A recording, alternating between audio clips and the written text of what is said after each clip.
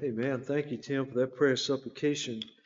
And I certainly appreciate all of you being here this morning to share together and worship in the Lord, and trust that it will indeed be a time of blessing for you. I've already been blessed, haven't you? The singing, just a time of prayer, being before the Lord in prayer, and singing these wonderful, powerful hymns of faith, and how they reinforce our faith and strengthen us in our relationship with the Lord. And as I've said before, keep your worship guide close by through the week. Go back over these hymns and read the words. Read through the responsive reading, the scriptures, and just meditate on what God is saying through all that we provide for you in your worship guide. And so it's a wonderful tool to use. And so this morning I'll invite you, if you will, to turn in the Gospel of Luke, chapter 13. We'll begin looking at verse 22 there. And as we look at the text, just kind of understanding what's going on, Jesus is making his trek along through the region of Judea.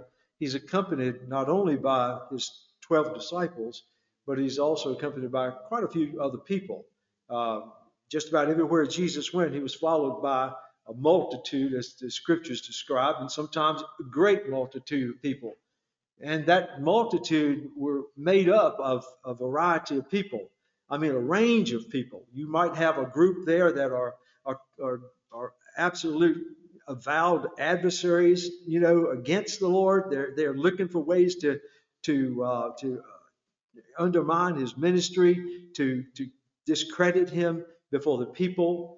And then you have the curiosity seekers, those who are along for the ride, those who want to see a miracle, who want to see what this radical rabbi is going to come up with next. And then you got superficial followers who are tagging along. They like what Jesus is saying, they like how he's conducting himself, but there's no real serious commitment there. And then you have the core group, which consists of his disciples and some other folks who are true believers, who really believe that Jesus is who he claims. And so all along the way, Jesus is ministering. He's preaching and he's teaching, and primarily the subject that he is teaching and preaching is the kingdom of God. He wants people to understand that, as he has said, and his predecessor John the Baptist said over and over, repent, for the kingdom of God is at hand. And he wants the people to understand the imminence of the kingdom of God, and the need for them to be prepared for the coming of the kingdom of God. So just as Jesus' teachings demonstrated his divine authority on any matter related to the kingdom of God, his miracles also pretty much substantiated, his divine authority to be able to make the declarations that he was. And so, as we see, we saw how he healed the lady that came into the synagogue last time. She was severely crippled, and Jesus healed her and did that which no other person could do. And so we saw that. And so here today, as Jesus is going along and he's teaching and he's preaching, we find that Jesus comes upon what I call a provocative question. Let's look at verse 22 first of all. It says, Luke is describing, and I agree with what Tim said in describing the gospel writer Luke. Luke he's a stickler for details. I mean, after all, he's a Gentile physician, and physicians have a way of being sticklers for details, and I'm glad they are. But Luke, as you well know, was not only the writer, the inspired writer of the Gospel of Luke, but Luke was also one of the companions of the Apostle Paul as he traveled on his missionary journeys. And thanks to Luke, we have what we call the book of Acts. And Luke was a very detailed describer of all the events and happenings. So here Luke is picking up and describing where things are with Jesus on his mission, if you will. In verse 22, and he went through the cities and the villages, teaching and journeying toward Jerusalem. And you stop and think about the setting behind this. You may recall back in chapter 9, again, Luke focusing on details. Luke was wanting us to understand the the pivotal point that chapter 9 was in the Gospel of Luke and in the ministry of Jesus Christ. In fact, in verse 51, Luke made this statement. If you want to go back and look at it, or you can just make a note in Luke's Gospel, chapter 9, verse 51, Luke says, "Now it came to pass when the time had come for him to be received up," that is his crucifixion, Jesus' crucifixion, his resurrection and ascension, as that time was very much approaching, that Jesus steadfastly set his face to go up to Jerusalem. So at this point in Jesus' earthly ministry, the Lord Jesus knows that the next big step for him is to go to Jerusalem, where he has an appointment there with a cross on a hill called Calvary. So there's a sense of urgency now. Jesus has ministered all up in the northern regions of Galilee, teaching and preaching, working miracles, but now he realizes it's time for him to begin to move towards Jerusalem. Folks, he's at this point in chapter 13 in Luke's Gospel, our Lord is only months away from his arrest and his trials and his crucifixion and his resurrection. So you understand the imminence of the urgency of stepping up his ministry. So Jesus is teaching, and as he's teaching, he's interrupted. We see that quite often. Different ones will interrupt Jesus as he can't get through a whole message without somebody injecting something. But Jesus knew that was going to happen. He knows this is going to happen. And he uses these interruptions as opportunities to teach the people. So what is this provocative question that we find in verse 23? It says, "Then one said to him, 'Lord, are there few who are saved?'" In others, I just don't think that, according to the way you're teaching, that as many people, that there's not going to be as many people getting saved as maybe we have been led to believe. And so this man, an anonymous man, who had listened to Jesus teach about the kingdom of God, he detected there was a difference between what Jesus was saying about those who would enter the kingdom of God and what the leaders of Judaism had been telling the people. According to the leaders in Judaism, virtually every descendant of Abraham was guaranteed to have a place in the kingdom of God. And yet Jesus seems to be teaching that that's not really the case. But you can understand where the Jewish leaders might be coming from.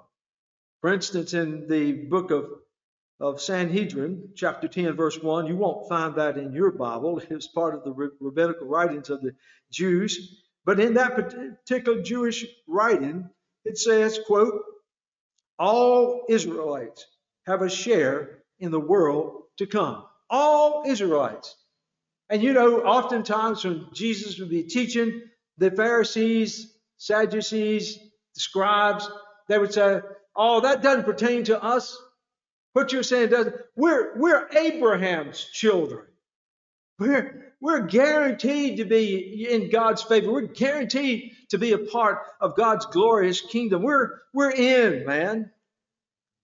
You can understand almost when you hear passages like Isaiah chapter 45, or go back and read in Isaiah 45, verse 17, where it says, "But Israel shall be saved by the Lord with an everlasting salvation. You shall not be ashamed or disgraced forever and ever."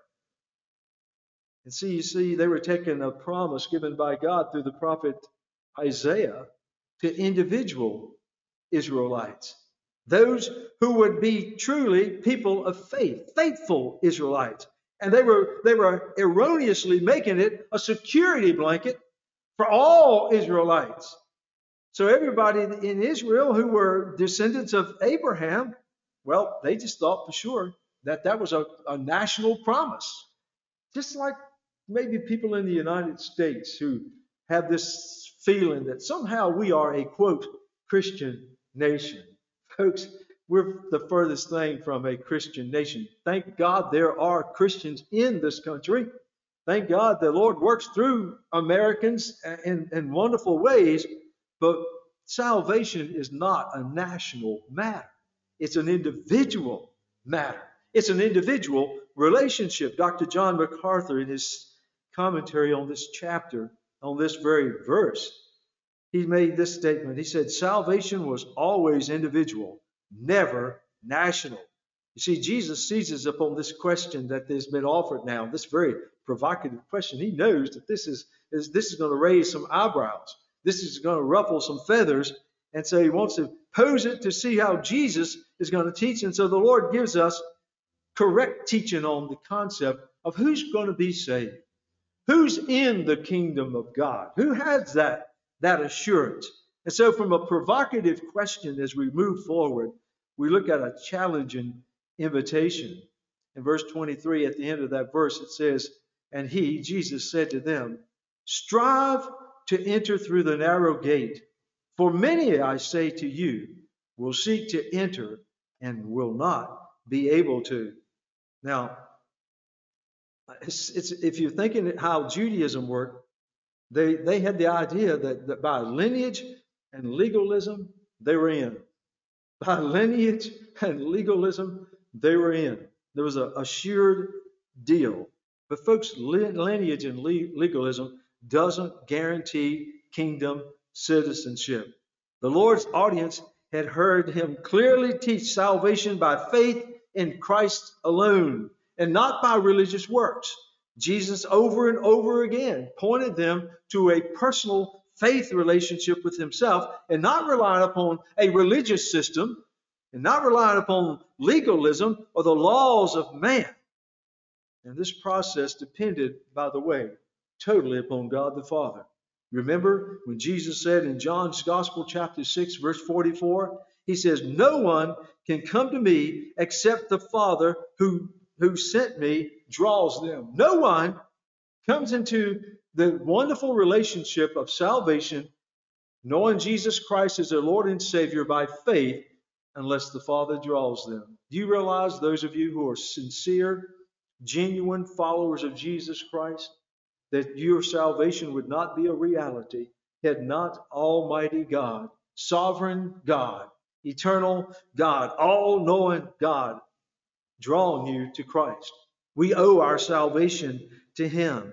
You know, if we were to go back in John's Gospel, just for a moment, because I'll take a very, very familiar episode, a very familiar encounter, if you will, that took place between the Lord Jesus and a Jewish leader. You know the story very well. That Jewish leader was a Pharisee. His name was Nicodemus. In John's Gospel, chapter 3, it says, there was a man of the Pharisees named Nicodemus, a ruler of the Jews. This man came to Jesus by night and said to him, Rabbi, we know that you are a teacher come from God, for no one can do these signs that you do unless God is with him. Jesus answered and said to him, most assuredly, I say to you, unless one is born again, he cannot see the kingdom of God. You may stop. It seems like Jesus missed what Nicodemus is given this glowing, compliment of recognizing that he is truly from God, and they see all of his works. It almost seems like Jesus missed what Nicodemus was giving him, a wonderful compliment. But Jesus, you see, omniscient God as he is, he read Nicodemus's heart. He read his thoughts. He knew what was pressing on this Jewish leader's mind. He wanted assurance. See, he had taught that through legalism, through Judaism, through descendants from Abraham, that you'd be in the kingdom of God, but somehow there was something in the back of his mind that may have caused him to say, is that really enough? And Jesus read him like a book, because the thing that Jesus went straight to, he said, most assuredly I say to you, unless one is born again, he cannot see the kingdom of God. Nicodemus said to him, how can a man be born when he is old? Can he enter a second time into his mother's womb to be born? Jesus answered, most assuredly I say to you, unless one is born of water and the Spirit, he cannot enter the kingdom of God. That which is born of the flesh is flesh, and that which is born of the Spirit is spirit. So even in that nighttime encounter with Nicodemus, Jesus was inserting the truth about what it meant to be a part of the kingdom of God. Jesus had clearly taught that salvation demands personal sacrifice. See, the Jews were riding on a blanket of security. There was a breeze. All they had to do was just prove their lineage, from Abraham, and that was not hard to do in Israel at that time. And then also just go by the rules, follow the rules, and everything is assured. You're in. Not so with Jesus. Jesus, having declared himself as the only way to the kingdom, he said, listen, any man who come after me must deny himself, take up his cross every day, and follow me. There are restrictions. There are demands. One commentary stated that the message of the gospel is not one of self-fulfillment, such as you find in the prosperity gospel being promoted so often out there on TV land. But it's not so much on self-fulfillment, but on self-denial. In other words, those who are seeking salvation, those who are seeking to be in a saving relationship with God that would ensure them entrance into the kingdom of God and citizenship in the eternal kingdom in heaven, then they must come by the narrow way. And we'll talk about that. When the Lord invites the crowd around him, he challenges them there in verse 24. You get the sense of effort. In other words, it's not just something that is just bestowed upon you. There in verse 24, Jesus said, strive to enter through the narrow gate. For many, I say to you, will seek to enter and will not be able. It's interesting that Jesus would select that verb, strive. It's taken from the Greek word agonizomai, and it means, basically, it's the word that we get agonize from. It means to fight. It means to strive towards, to yearn for, and to seek after, to be sincere in our faith and a willingness to repent of our sins and to have an unyielding desire to please Christ and to follow him at all costs. Strive, he says. You're not going to just float into heaven. You're not going to just plop into a right relationship with God. There's got to be some intentional effort on your part, in your will, to be in that wonderful relationship. Well, the Lord's stringent invitation is rarely reflected in churches today. You know that, and I know it. In an effort to cater to a secular world around us, to attract worldly unbelievers, congregations have gone out of their way to abandon so many of these biblical requirements in order to draw the world's crowd into the church.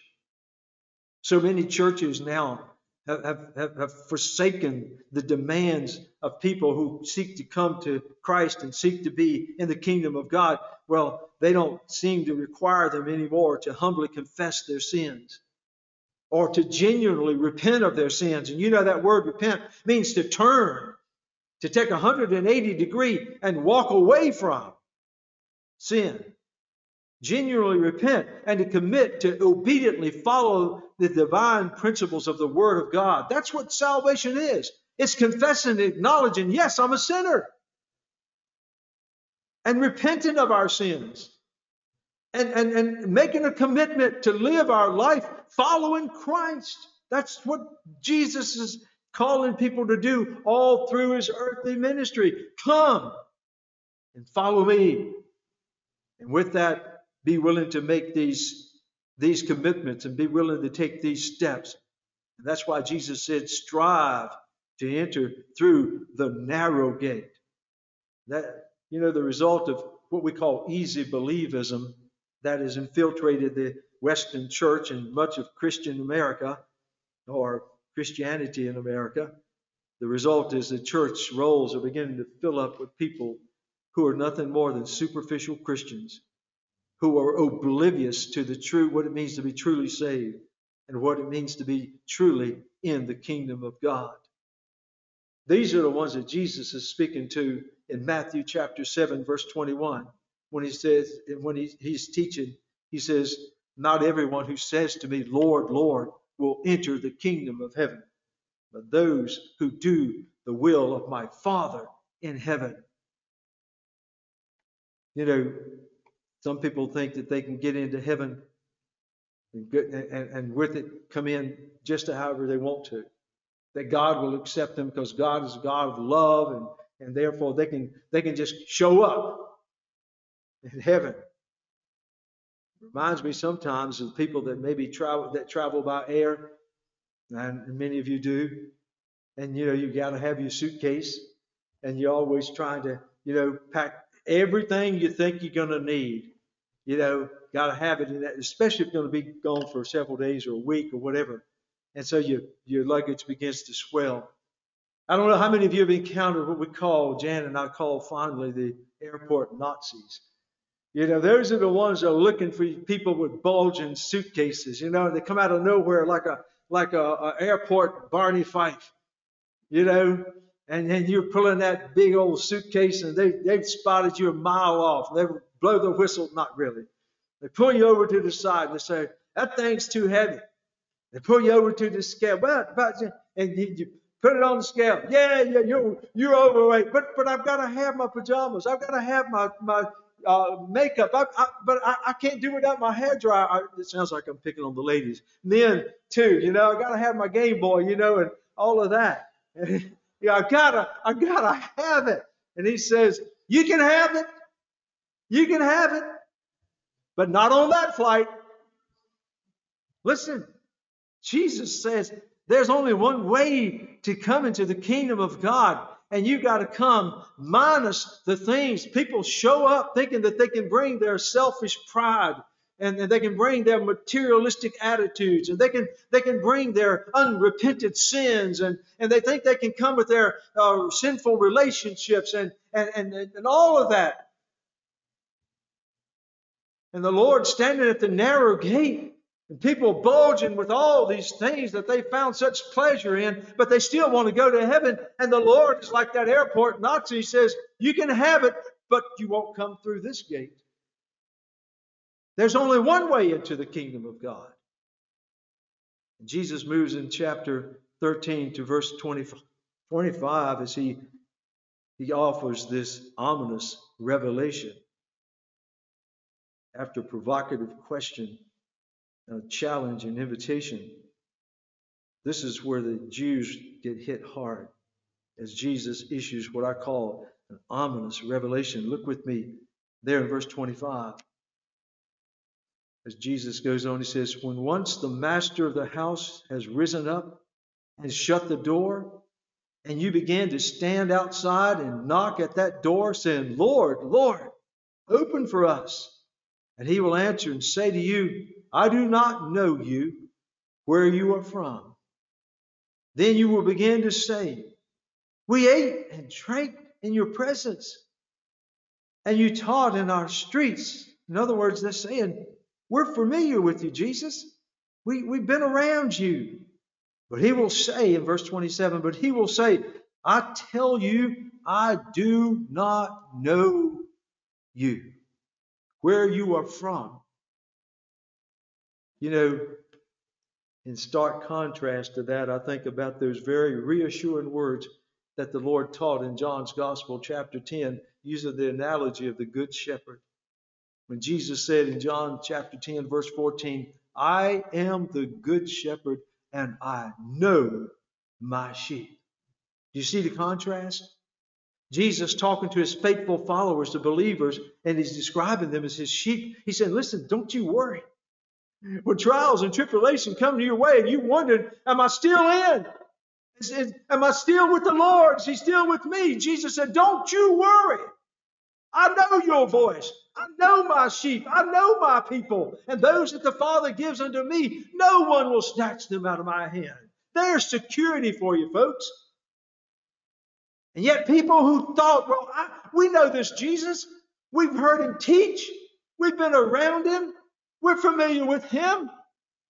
And in contrast, Jesus turns to them and says, "I don't know you." There's no real personal faith relationship there. You notice in verse 25 how Jesus, in this analogy, uses himself as the owner, describes himself as the owner of the house. He's the keeper of the door. And only he determines who gets in and out. That brings to mind how Jesus spoke of himself in John chapter 14, verse 6, when Jesus says, I am the way, the truth, and the life. No one. And when the Son of God says no one, he means no one comes to the Father but by me. And then this horrifying revelation to people who were riding on false assurance, thinking that simply by being descendants of Abraham and being good Jews and following the laws of the land and practicing the rituals and the feast and the requirements of religion, that they were surely in. Jesus determines when the age of grace will end for each individual, and he determines when the age of grace will end for the whole world. And you enter into the kingdom of God only on his terms.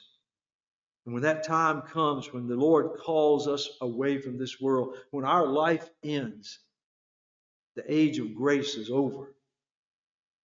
Now, I know I'm speaking to the choir this morning, but I think about all the people that I know that have no place for church and for Christianity and faith. Oh, they're caught up in the world, riding along, and somehow in the back of their mind they think at the end of the day, when it's all said and done, God is good and he loves everybody and I'll get in somehow. Oh, God, help them. Because one day their heart will stop beating. One day they'll take their final breath. And the age of grace will end for that individual that very moment. They will stand before the Lord on the day of judgment. They'll talk about what good lives they lived and what good people they were and how they had heard about Jesus and how they went to church maybe on Easter or Sunday. And surely somehow that would be enough to earn them a place in heaven. And the Lord of Lords and the King of Kings and the Judge of all of creation will say, depart from me. I don't know you. Religious activities are no substitute for a close personal relationship with the Lord, built on the Lordship of Christ in your life. Can you say, like the Apostle Paul in Galatians 2:20, I'm crucified with Christ. Nevertheless I live, yet not I, but Christ lives in me. And the life that I now live, I live by faith in the Son of God who loved me. Jesus says, if anyone abides in me, he says, I am the vine and you are the branches. He who abides in me and I abide in him will bring forth much fruit. These are the people that have assurance of being able to enter into the kingdom of God. These are the people that can say with confidence, yes, I belong to the Lord. He belongs to me. Is your life intertwined with Christ? It's not good enough just to be familiar with him. It's not good enough just to know about him. Folks, you've got to know him intimately through a faith relationship with him where you have repented of your sins, put your trust in Jesus Christ as your only way to salvation, and commit to follow him, practicing the principles of his word every single day of your life. Folks, that's what Jesus is saying here.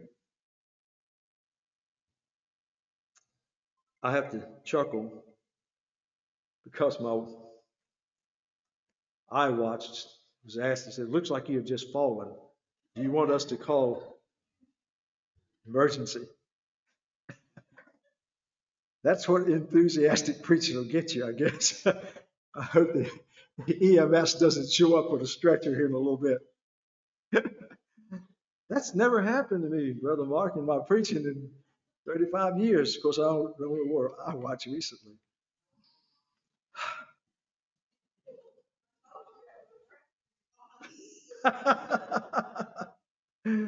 Those of you that are joining us virtually by iWatch just when I thought I'd fallen. So if you wonder what's going on. Okay, as we wrap up and I meet the EMS at the door. The aggravating fact of their exclusion and the Gentiles' inclusion was insult to injury. Not only had Jesus hit them between the eyes like a 2x4 with the reality that your religion and your rituals and even your biological descendants from Abraham is not going to make you a child of God. That had to be crushing to people who live by that. And yet, just when it seems like it couldn't get worse, let's look what Jesus says there, verse 28. He says, there will be weeping and gnashing of teeth. That's a general description of hell. People in hell. The agony of hell. The unending anguish. Torment of hell. There will be weeping and gnashing of teeth when you, those who had built their life and put their hope in religion and biological descendants and being descendants of Abraham and following the rules and all of that. When you see Abraham and Isaac and Jacob and all the prophets in the kingdom of God and you yourselves thrust out, you said, well, wait a minute. If they're condemned to hell, how can they even see what's going on in heaven? Do you remember the story Jesus taught about poor man Lazarus and the rich man? And the rich man died and immediately went into torment in Hades. And from the fires of Hades looked up into what was described the bosom of Abraham, paradise. And who did he see? That poor beggar that he didn't even have time to give crumbs to.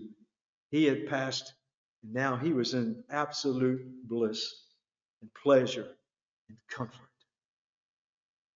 Jesus says, you will see. You will see, you will see, you will see Father Abraham. Oh yeah, he's there at the banquet. You'll see Isaac. Yes, indeed, he's there at the banquet. You'll see Jacob. Those are the patriarchs. You'll see the prophets. They will be there.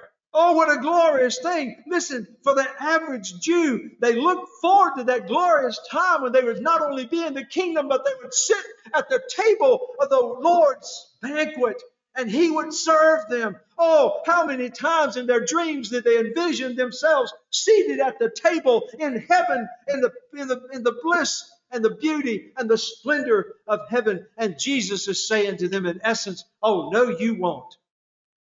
You'll see the banquet. You'll see the guest. You won't be there.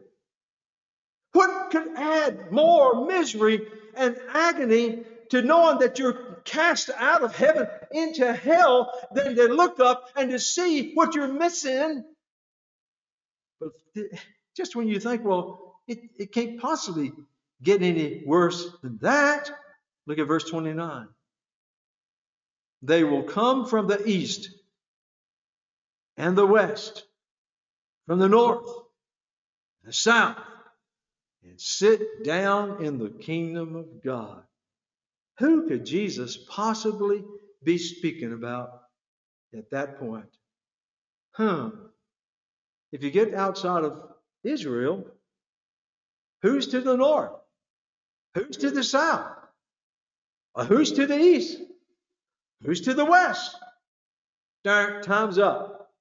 Gentiles. Can anybody say Gentiles? He said, not only will the fathers be there, not only will the prophets be there, not only will the patriarchs be there, but he says, there will be faithful Gentiles who have put their trust and faith in Jesus Christ as their Lord and Savior, and they will be taking your place at the banquet. Who? You're talking about the Lord hitting them with an atomic bomb. Well, Jesus, as I take you back to the beginning, as I end up, Jesus had already answered the provocative question in a different setting. He had already answered the provocative question that had the audacity to suggest that instead of it being open-ended invitation for everybody to come, everybody's going to end up in the kingdom of God. Jesus answered that question all the way back in Matthew's Gospel, chapter 7, verse 13.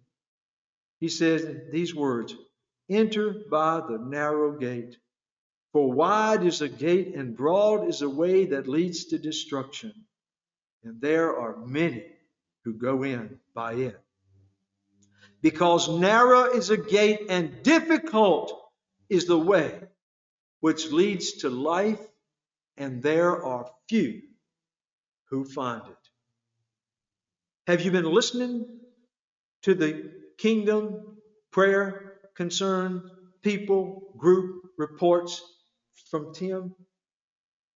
Have you picked up on a trend, folks? It's not billions of people and millions of people who are leaving this earth and making their way into the kingdom of God. Folks, very few people who live on the face of the earth will ever see the glory of heaven. Jesus knew what he was talking about here. The way is broad, and there are many who go on that way. Secularism, humanism, atheism, take your pick. Hinduism, Islam, you go on. It's a broad way, and they're all headed to where they think is going to be glorious and wonderful, and they one day will find themselves plunging into the bottomless, fiery pits of hell. Oh, the way is narrow, and it's difficult, but you keep your eyes laser focused on that and determined that through Jesus Christ and Him alone, that's where you will be. And I praise the Lord today that we can have that assurance. There's no reason in the world for a child of God to have any concern, any doubt about where they will go when they leave this world. Everything you need to know is prescribed right here. And to help it get into your heart, the Spirit of God works continually to bring people to salvation. And for those of us who have already made that profession of faith and determined to follow the Lord Jesus Christ, we have that same comforting Holy Spirit to keep us on the straight and narrow. Because Jesus said, "Those that the Father gives unto me, no one shall in no wise snatch them out of my hand." Do you know that you know that you know that one day you will be a part of that marvelous and glorious occasion around the banquet table with all the faithful who've gone before us, and to look and see the very precious Messiah Himself hosting us, serving us, and loving us? If you don't know that, you can't. No one else can make that decision for you. A religious leader can't make that decision for you. Your closest friend can't make that decision for you. Your parents can't make that decision for you. That's a decision that the Lord will guide you to make. Let's pray. Heavenly Father, we thank you for the reality of the kingdom of God. We know, Lord, that is manifested in each and every true believer, follower of Jesus Christ, even now here on this earth. But one day, gloriously, your kingdom will come to full fruition when you return to establish your kingdom on this earth. And then subsequently, Lord, when you reign forever in the new heaven and new earth.